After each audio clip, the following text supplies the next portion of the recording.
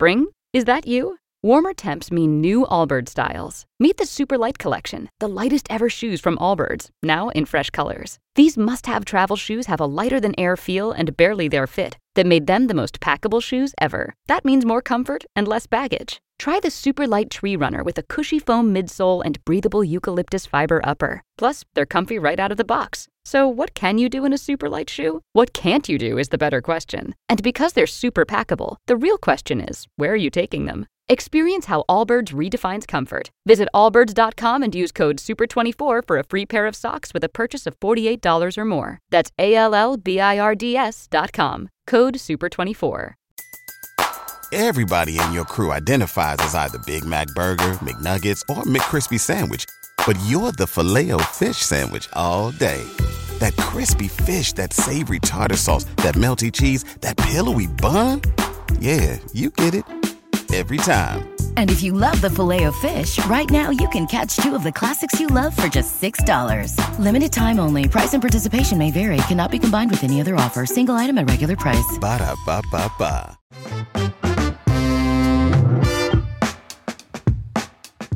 Thank you guys so much for coming to the Barbell Medicine Seminar, Sydney 2024. We're going to do a Q&A. These are questions that you all have submitted. And Austin has curated. So Austin's the one to blame if we don't get to your specific question. Would direct all hate mail towards him. Okay, question number 4. Jordan, that's me. If you had a dirt bike accident, hypothetically, and you instead lost all of your memory, how would you go about regaining all that you know as fast as you can? This would assume I'd be much younger because I think at this current age, there's no chance. I'd have no chance. And further, would I be aware of what I have lost? I'm imagining that movie Memento where you'd have to leave clues for yourself to get yourself all the way back up to where you are today. I would just wake up, not know who I am, and be like, oh, kind of jacked. Maybe I should go try deadlifting. But a little bald. Dang it! What can I? Would have traded something.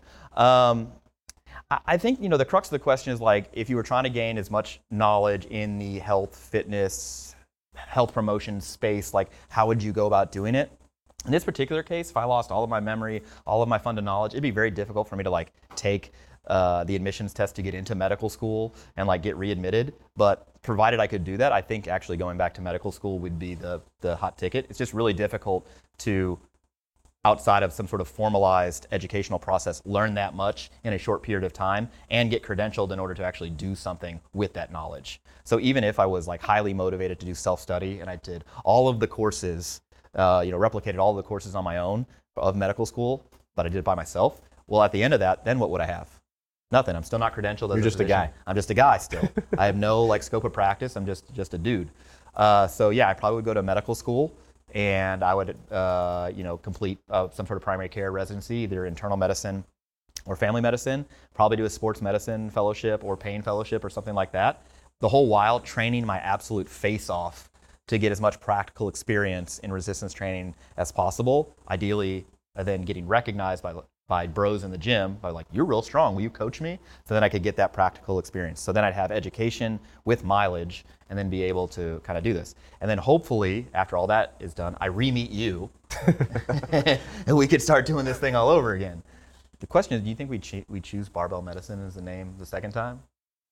I mean, you What probably else would. Yeah, I would come up with it again, and I'd be like, wow, what a great name. And then I'd go look up the corporation, the LLC, and the copyright or whatever. I'd be like, who's this Jordan Feigenbaum guy? Oh, it's me. Yeah, that's probably. What would you do if you lost all of your memory? How would you learn as much as humanly possible? Would you do the same? I don't think that there's a way to accelerate the process of getting to where I am at this point, honestly. It's a combination of the formalized education and the experience and screwing things up and, trying to teach other people and realizing, I don't know this as well as I thought I did. Let me improve my own understanding so I can teach this better. I'm at this point, approaching 6 years out of residency training, after medical school, after college, all that stuff. And I'm still, the past year for me in my clinical work, in my education work, training junior doctors has been probably one of the biggest years of progress personally still at this point because of how much ongoing self-study and practice and work and improving my teaching methods that I do. at this point in my training. A lot of people are like, oh, I finished training years ago. I'm just like cruising at this point. I continue to work my ass off at getting better at what I do day to day in terms of teaching and training people, and I do not think I could accelerate the process. This just takes a lot of time. You could flip this question and be like, imagine that, you know, you got in an accident and you lost all the strength that you had, right? And you didn't have whatever muscle memory kind of phenomenon really exists. You're really truly reset to like your novice status. How would you go about getting back to where you were as fast as you can? I don't know that you can really accelerate the process meaningfully. There are probably a couple training decisions that I would do differently, certain programs that I might not have done, certain others that I would have done a bit sooner. But honestly, if I tell myself, if I did that, would I get back to where I am any faster? I still don't know. There would have probably just been different challenges along the way, different setbacks that I had to deal with. I don't know. It's just a thought experiment, I suppose. Is there any sort of like formalized, either formalized or informal education certificate program that you've done that now in hindsight you're like, that was a waste of time. I should not have done that? I think I would just fundamentally be in a different place if I hadn't done any aspect of what I've been through. I think all of it kind of contributed in one way or another to where we are. Our thoughts on certain positions being for or against or experienced with to be able to speak with authority on certain things. So yeah, I mean, you just be a different person if you change anything about your prior experience. I agree. So I was thinking about like what things would have the least meaningful change in like where I'm at, and I think it's like the CSCS, the ACSM, HFS, the CrossFit level 1 that I went to in 2009. Just a handful of things. I didn't really change what I was doing, nor did it change the business that I was getting, nor did it really change like how I was actually practicing. It just, I spent money, I spent the thing, and I got the credential. Yeah. Ultimately didn't change anything. So I don't know that it was a big enough time sink for it to actually meaningfully change, but I probably would have skipped that in hindsight. Not a lot of shortcuts, I think, is the bottom line here. Also, Jordan, don't fall off your dirt bike, because that's terrifying. Yeah, that's going to be a would you rather at some point later on this trip. Okay. With the benefits of late specialization for youth athletes in mind, what are your thoughts about including lots of variety and exposure to various sports/activities for injury recovery? Oh, that's interesting. I guess if this is for younger individuals, is that how you understand this question to be? Or just people in general? Yeah. Yeah, I mean, I think after somebody is out of that acute phase where they're effectively cleared for, activities, there's no real constraints on what they can or can't do. They've gone through that initial process. I think that meaningfully, their training should change in such a way to include a broader base of demands. They should have stuff that, for example, from a resistance training standpoint, should be pretty heavy, pretty slow, get strong in some of the, squat pattern, push pattern, row pattern, hinge pattern. There should be some power improving stuff done at high velocity. There should be some dynamic stuff, some agility work, some unilateral stuff, certainly. And then with respect to either recreational or organized sports participation, I would recommend a sampling.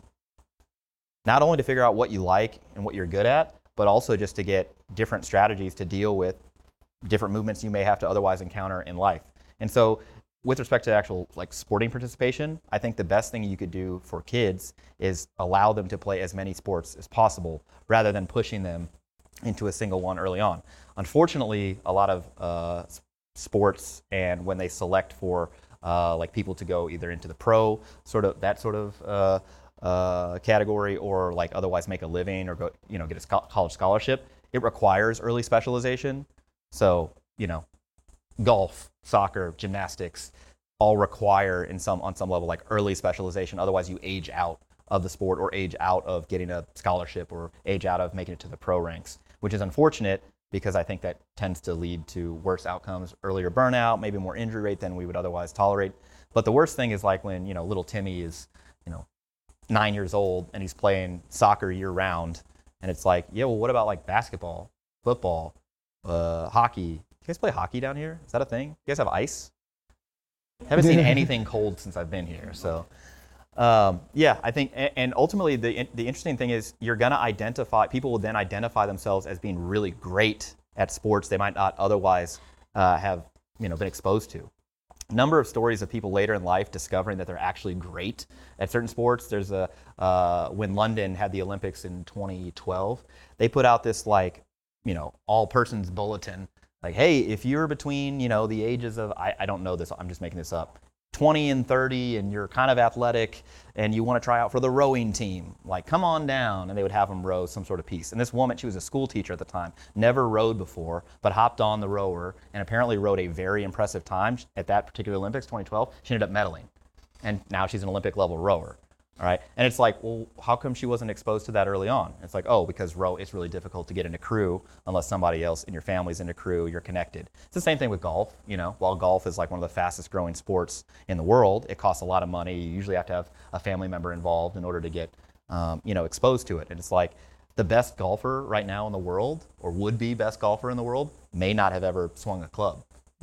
Remains to be identified. In powerlifting, it's the same thing. That's for sure the case. In 2012 to like 2015, I felt like, wow, I'm doing really well. I'm like towards the top of the heap here, right? But now, more and more actual athletes who are actually strong have come along and, put me back down in my place. And if there are still a bunch of other people who otherwise are just, farm strong, and who, if they were exposed to a decent powerlifting program and had the opportunity to compete, would set new records, And so, yeah, having opportunity to participate in sport is a pretty complex topic, especially when you go back to like school age children, especially when it comes down to like how old they are when they enter a certain grade, and so how big they are relative to their cohort. So a really cool book on this that's got some interesting information is called Sports Gene. And so one of the examples has to do with hockey players, for example. In general, you have a much higher chance of going pro in hockey if your birthday is after the cutoff for a given school year, so that you're the oldest person in your cohort, because you end up being bigger, more mature, faster, stronger, whatever. And so you're a standout player because you happen to be a little bit more developed by the time you get in front of coaches. And so you get additional opportunities to play high-level hockey, better coaching, more opportunities to go pro. And so, yeah, the professional ranks, the National Hockey League, there are more older individuals. But that's a pretty cool read if you're interested in this. Yeah, from a rehab standpoint, we're definitely fans of using variation in exposure. I think that the caveat here, so one of the examples in this question was related to ACL injury. And so if you have somebody who's already a specialized athlete, experiences something like an ACL injury, gets repaired, and is trying to get back to that sport, then yes, in the early phases of rehab, we're going to expose them to a lot of things, but they're probably going to have a little bit quicker trajectory of like re-specialization if the aim is to get back into competitive play in whatever timeline is appropriate for them. So if somebody's already specialized and they're trying to get back to that, then I would alter the timeline a little bit, or the degree and the duration of this wide variation. But if somebody is not in that scenario, then all the variation, down with that. That's very good. Yeah. Okay. What is your reasoning when looking at grading a running program to A, help get somebody into running without any previous experience, or B, return to running after injury, such as knee pain? Do you prioritize distance, intensity, intervals, etc.? So I'll give you a little framework here. It's this FIT acronym. That's what's used for prescribing like conditioning. Sometimes it's been applied to resistance training as well, but it stands for frequency, intensity, time, and type. Right, so how often are you doing it? What's the intensity? How much volume, the time, and the type. And in running, it'd be some, jogging, it'd be actual sprinting, and then you could actually further differentiate running on a track, hill sprint, stuff like that.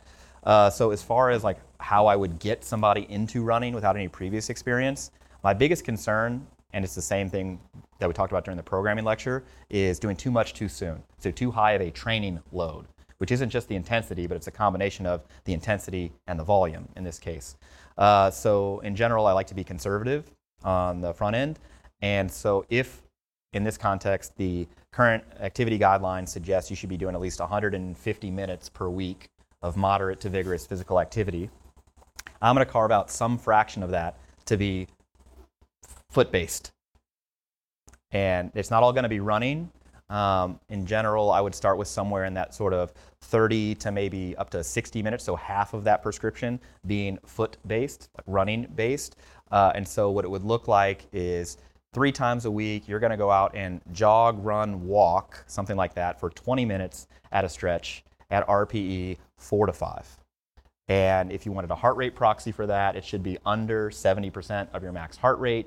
If you wanted a talk test to sort of grade your RPE, in the States, we use the Pledge of Allegiance. So if you can recite the Pledge of Allegiance without becoming breathless while doing it, then you're probably in that RPE 3 to 4 range. If you do get breathless, then it's 5 to 6. If you get very, very breathless, you can't even say the first stanza. It's higher than that.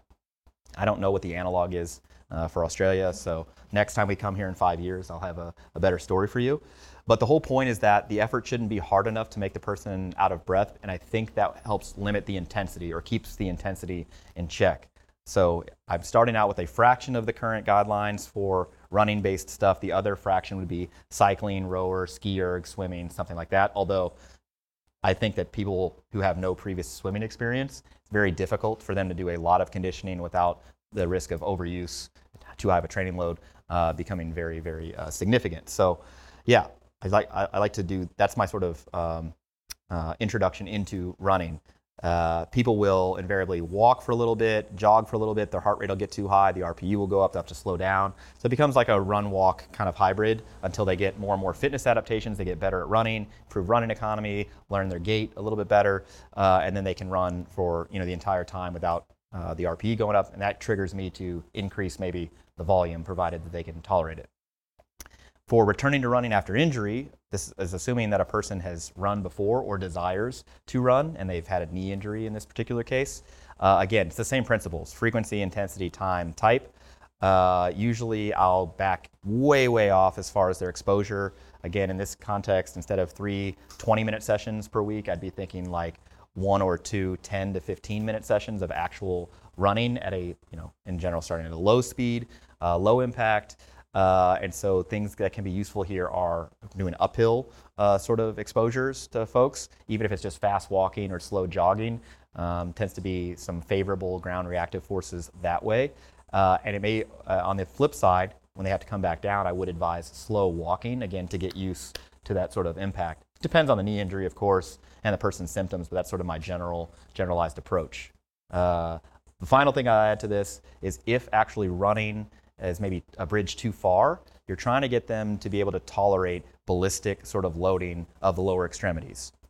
So they could be hopping in place, for example, both feet in a very, what Derek Miles, the physical therapist who worked with barbell medicine, what he would call a sterile environment. So just hopping in place. You don't have to move dynamically or deal with changing terrain. You're just literally hopping in place, and it could be low amplitude at first, higher amplitude as people get better. You could switch to single leg hops. You can load it with a dumbbell or a weight vest, for example. The idea is you're gradually progressing the intensity in this particular case and the overall training load until you feel comfortable with the person actually running in a more dynamic, less sterile environment.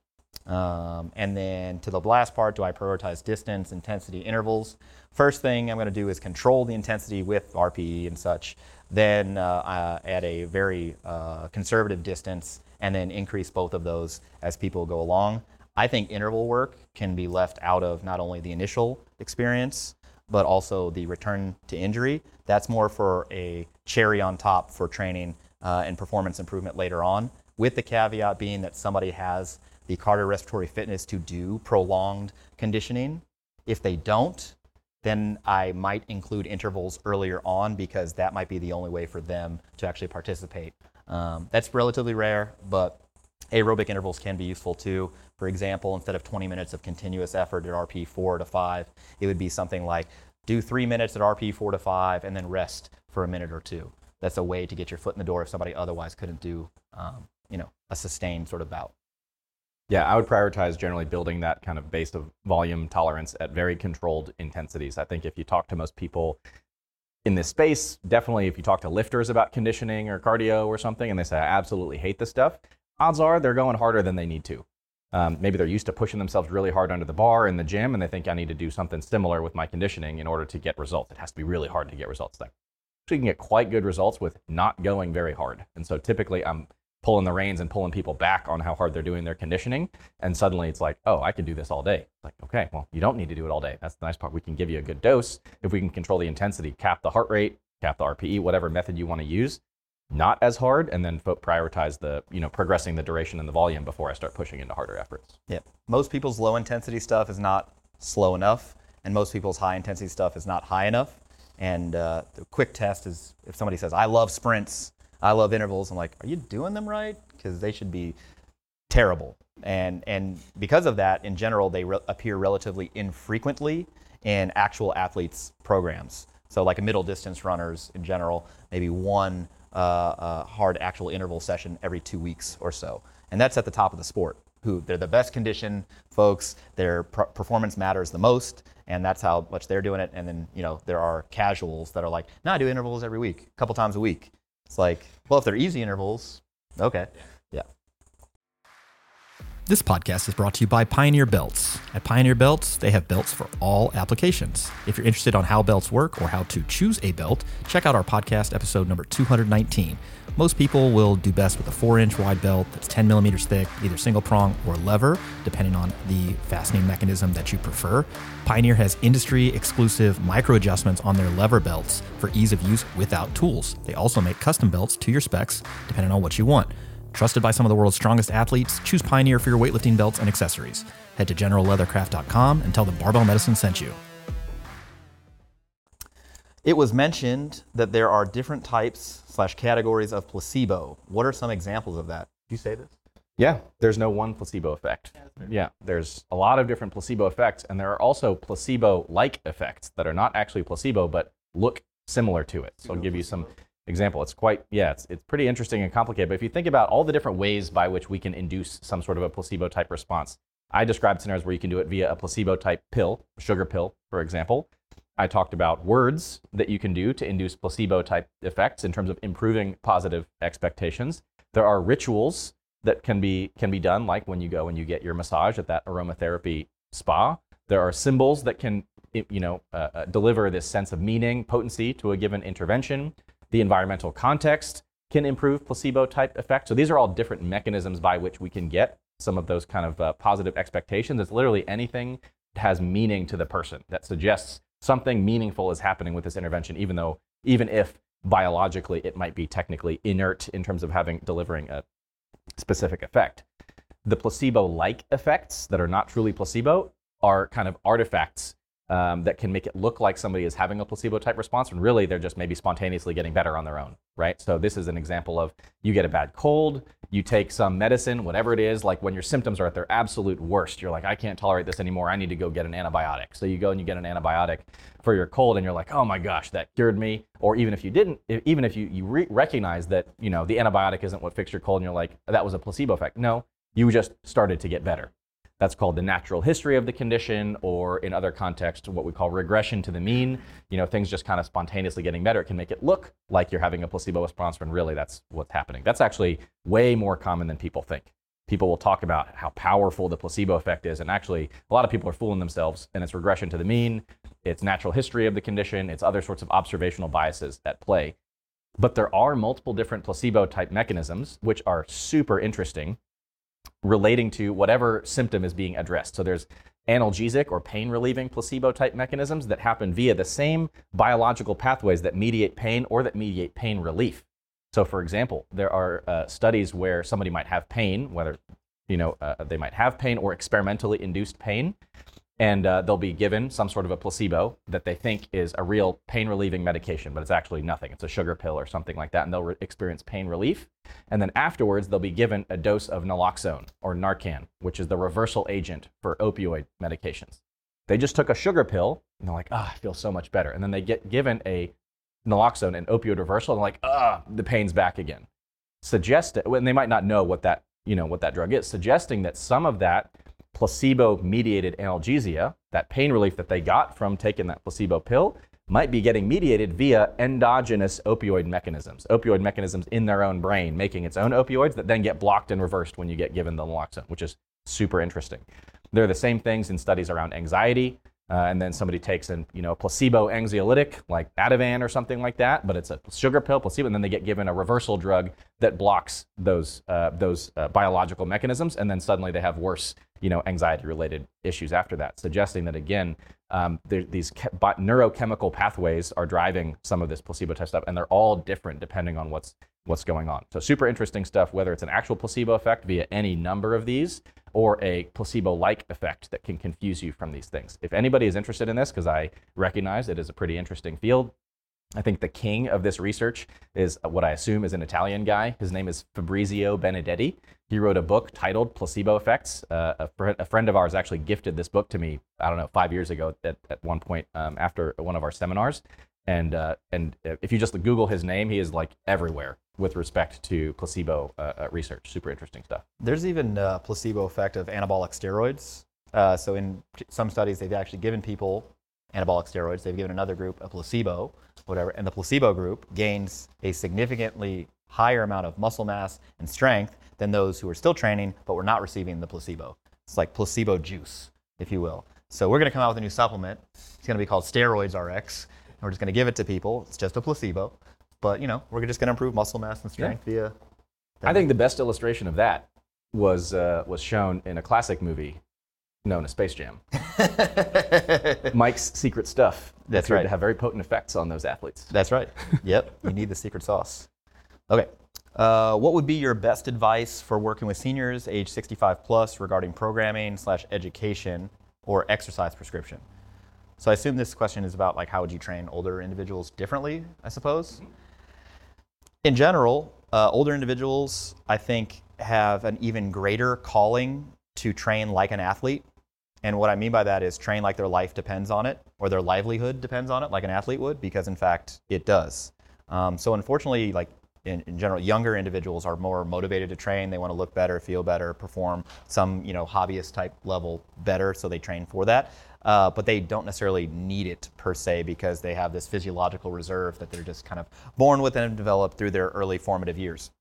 Whereas older individuals have lost a significant amount of that physiological reserve or may not have started with much of one to begin with, and they, in fact, should be charged to train like an actual athlete whose livelihood depends on it because their life does, in fact, depend on it. It's like Lift for Your Life, for example, would be good here. So they seem to be highly motivated. So already that's your behavior change stuff is going to be a little bit easier. Where you might run into some issues has to do with maybe preconceived notions about the dangers of resistance training. So having some of that fund of knowledge stuff that we covered during the injury risk with resistance training and technique discussion, that might be useful to have on hand just to sort of assuage some of those concerns. And then on the other side of that, I will say that I don't know that any specific programming considerations need to be made for older individuals that you wouldn't otherwise make for a younger individual, or somebody with a particular sex or somebody of a particular ethnicity. Effectively, everybody gets the same general principles of programming. You want to make sure that the training stress meets them where they're at, given their current fitness levels. You're making them an active manager within their own exercise programming for exercise selection. What do they want to do? What can they do? And then you're assessing, as people go along, how they are responding to the program, and you're making iterative changes based on the feedback that you're observing and that you're getting from the individual. Are they getting stronger? Are they gaining muscle mass? Are they enjoying the training? What would they like to change? And then you, as a subject matter expert, would tweak based on those responses, which is not specific to a 65 plus person, because it's the same thing you would do in a 25-year-old or a 15-year-old, for example. So I think the biggest barrier is maybe a lower level of physical fitness that you might start with, plus some preconceived notions about the safety of training. So the knowledge you'll need is for the, handling those concerns around safety, and then again, likely being more conservative in an older individual just due to the lower level of physical fitness they may turn up with compared to a younger individual. But if a younger individual showed up with that level of fitness, you would train them the same way anyhow. And finally, with saying all that, I'm just going to talk out of both sides of my mouth as I do on occasion. I think, though, in saying that older individuals, you may need to take a more conservative approach. The risk is that then you underdose them, which in my estimation is a great crime against humanity. If they came into your gym, they're motivated to start exercising, and you underdose them, and they're not getting better, not getting much better, I think that's a disservice to them. And so I'm more concerned that the training is going to be underdosed than overdosed. Given the fact that injury risk is relatively low, older individuals respond relatively well at a similar magnitude in relative terms to younger individuals. They don't spontaneously combust or turn to dust, all right, compared to younger individuals. And it's so much more important for them to actually get better that I'd err on the side of being a little bit more aggressive than you would probably otherwise expect. So it doesn't need to be just one set of 20 to 40% of their 1RM, for sets of 15 to 20 just because they're old. In fact, I would say that'd be a relatively poor exercise prescription. Anything else? Yeah, I'm imagining kind of a scenario where, let's say that you were blinded to the client who's coming in the door. Oh yeah, barbell medicine Mad Libs. There you go. And you were given X number of questions. You get this many questions to obtain all the information you need to propose a reasonable initial training program for this person. I only have a handful of questions that I can spend to get the information that I need to formulate a reasonable training program for this person. Nowhere in the first many questions am I asking how many times has this person been around the sun? Yeah. How many rings do they have? Yeah. I'm asking what's their current fitness level and prior training history? What are their goals? What are their limitations? Real limitations or perceived limitations. When I say real limitations, that could be like orthopedic considerations or something like that, or perceived limitations. What do they think they can't do? And then I'll dive into that a little bit and why. What do they want to do and what equipment do they have access to? Those are the questions that are going to give me the most bang for my buck in terms of formulating an initial training program, right? If I have all that information, background, goals, limitations, access, I can formulate a reasonable training prescription for anybody, regardless of how many times they've been around the sun. Yep. Yeah. Right? From 5 to 105. And then once that is delivered, I'm eliciting information and adjusting over time. I think that's the fun. That's like, I know you guys sat through a lengthy programming lecture, but I think I just gave it to you in like 3 seconds. That's the information you need. Formulate something that's reasonable based on the principles he gave you, and then adjust based on objective results and subjective feedback. There's not much more science to it than that, honestly. Just imagine this question, instead of it was seniors age 65, it was like some ethnic, division or, some particular like religious affiliation. Yeah. How would like, you train people from West Australia compared to people from East Australia? Well, it would be heavier if they're from West because they're stronger. I mean, that's just how it would wait. Yeah. Okay, last question. Is the healthy BMI still recommended for older adults, or would they have better outcomes being in the overweight category, given them a bigger buffer should they be admitted to the hospital for severe illness? So this question comes out of some data showing that the lowest all-cause mortality rates in individuals over the age of 65 is in that 25 to 30 BMI group. Now, some of that is real insofar as you can have a BMI of 25 to 29.9 without having too much excess body fat, because 30 is the real kind of specific cutoff there. But particularly in older individuals who are more likely to have medical conditions, having a low BMI strongly correlates with having a medical problem or multiple medical problems. And so that's why those particular data sets tend to be skewed towards higher BMIs. If you have a BMI of 19 and you're 70 years old, I'm wondering, do you have some sort of, muscle wasting causing condition like a cancer or a, really untreated inflammatory condition, heart disease, things of that nature. On the other hand, if we saw this dose-dependent relationship with increasing body mass and longevity, then that wouldn't stop at a BMI of 30. It would carry on into a BMI of 30 to 35 and maybe gradually upwards if sort of excess body mass in and of itself, independent of any other factor, was really health promoting, and you don't see that. So to me, there's a bell curve, right? You want your BMI to be somewhere in that 21-ish to 29 range, provided your waist circumference is also in check, while also being relatively strong and carrying a lot of muscle mass. And so I know that if your BMI is in that range and your waist circumference is not out of range, that you're carrying a decent amount of muscle mass. If your BMI is below that range and or your waist circumference is out of that range, I know that on the low end, you're not carrying a lot of muscle mass. And if your waist circumference is above that, you're carrying too much fat mass, and that leads to an increased risk of a lot of different health conditions.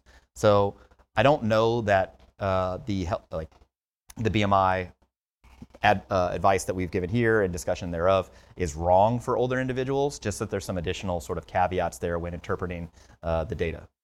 Yeah, I think if I had my choice here in terms of a behavioral intervention for somebody, let's say that their BMI was below that range, my choice of intervention would not be, hey, we need to fatten you up a little bit just in case you get septic shock or something like that, right? For a few reasons, but one of which is that these data that illustrate this kind of relationship are not necessarily drawn from training populations. So if I had somebody whose BMI was in the quote unquote normal range and they were training and functional and strong and doing really well, I wouldn't say, hey, I just need you to gain about 10 pounds to get yourself up. I wouldn't deliberately push that up into that range if they were training and active and carrying a good amount of muscle mass, right? But the data where this stuff comes from is general population, which Jordan told us about the rates of adherence to physical activity, not super great, especially with respect to resistance training. So it's like if I did not know anything else about this person, but they were general population and I knew they didn't train and they were coming into the hospital critically ill and they had a BMI of 26 versus a BMI of 21, and I had to bet on who's more likely to do better, yeah, probably the person with the BMI of 26, right? Let's say 27 versus 23, and I didn't know anything else, but I just had to bet. Okay, maybe I would bet on the one that's a bit higher. But if you caveated it and said the one who's 27 has a waist circumference that's above range, they're insufficiently physically active, and the one with BMI of 23 can squat, doesn't even have to be that much. They can squat their body weight. Yeah. I'm like 23 all day. That's the thing that I actually care about, is the person who's training and active and functional and things like that compared with just what their BMI is. So I'm not going to take the person who's 23 and training and doing well and saying, yeah, we need to fatten you up a little bit. Just because this curve told me that mortality, has a nadir a little bit higher than where you're at. Yeah, like BMI is imperfect, right? It's the biggest argument against the BMI is not because it's over-diagnosing people with obesity. It's because it's under-diagnosing people who should be who are carrying too much body fat, but who otherwise don't meet that 30 cut point. So we talked about that a lot. In any case, that's it. Thank you guys so much for coming out to the Barbell Medicine Seminar in Sydney. We appreciate it.